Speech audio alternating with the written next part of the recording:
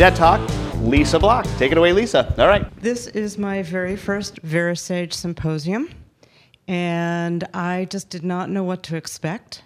Well, I knew a little bit of what to expect. I expected that I would be around people who thought really interesting thoughts and were going to expand my mind. I had no idea it was going to be this much fun, though. So you have all exceeded my expectations, and thank you very much. I also did not know anything about DET Talks or that I was going to need to do one until shortly before the football game yesterday. So here I am. I'm going to wing it. But I'm a consultant, and that's how I roll. So it'll be okay. I've decided to tell you the story about how my trip from Dallas-Fort Worth Airport to this hotel the other night, because it actually perfectly exemplifies the experience of customers, how customers view value. A little bit about me is that I do, in fact, lead a very fully engaged life, which results sometimes in not always being as prepared for things maybe as I could be, because I believe in living in the moment. And I traveled on Tuesday, and I realized very late Monday night that I had yet to really even think about how I was going to get from the airport to the hotel, let alone I hadn't packed, but, you know, that's different. So, you know, I started looking into it, and what I found was that I had a few options. One was there was a super shuttle. Two, there was traditional taxis. Three, there was this thing called ExecuCar. And four, there was Uber. So I started looking into this. Super shuttle, it didn't really look that great because it looked like they were going to drive you around all over the place, and that just didn't sound wonderful to me. But mostly when I tried to look into it, their technology didn't work and the site kept crashing. So, they were done. Then taxi, I was like not so set on the taxi, but I looked into Uber, and I was getting these crazy Uber prices. They were really expensive, which didn't seem Uber-like to me at all.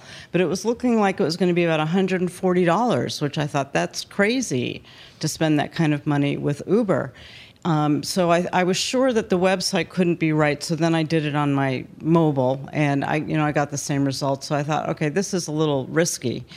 But then ExecuCar was $97, and for $97, they promised that I had a ride, that they would be there for me, and they would just drive me here, and the car would be nice. So I thought, okay, I'm going to just go with the sure thing. So I booked the thing with ExecuCar. I managed to get up at 5 o'clock in the morning and pack before I left, which meant I took everything I had and just threw it in the suitcase, got in the car, and got on the airplane.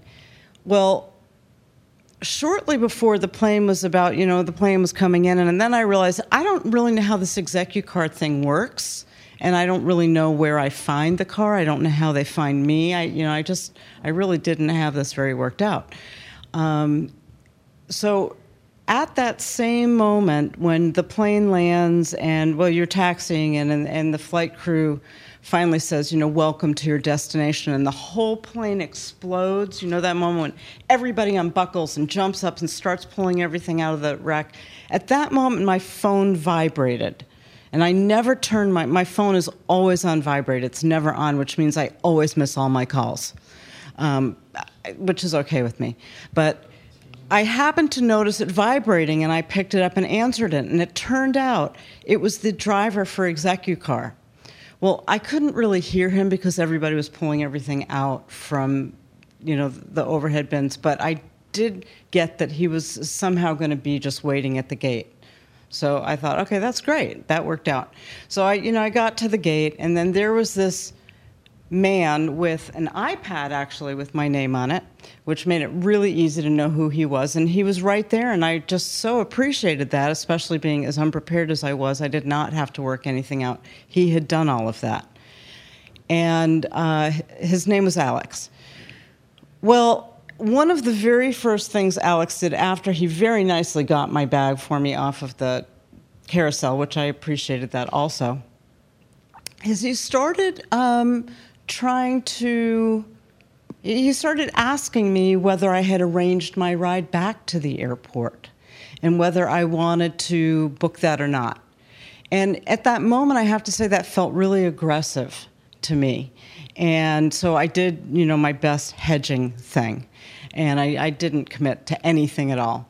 But, he took my bag. We went out to his car, which was this very, very nice, very big black SUV. And I decided to sit in the front with him and chat. Well, I am a consultant, and it is always my curiosity I'm interested in all sorts of business models and people's relationships to their business models. And so we got in the car, and I started asking Alex about ExecuCar.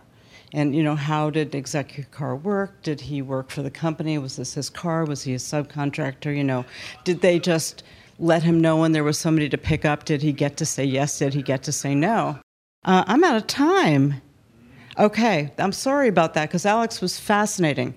So I'll wrap this up. I'm going to just tell you one thing. He was a cardiologist from Israel, and it was the most interesting ride I've ever had. So I booked him. He's coming to pick me up at 5:30 on Sunday. And if anybody wants to come along, you can, because his car's big.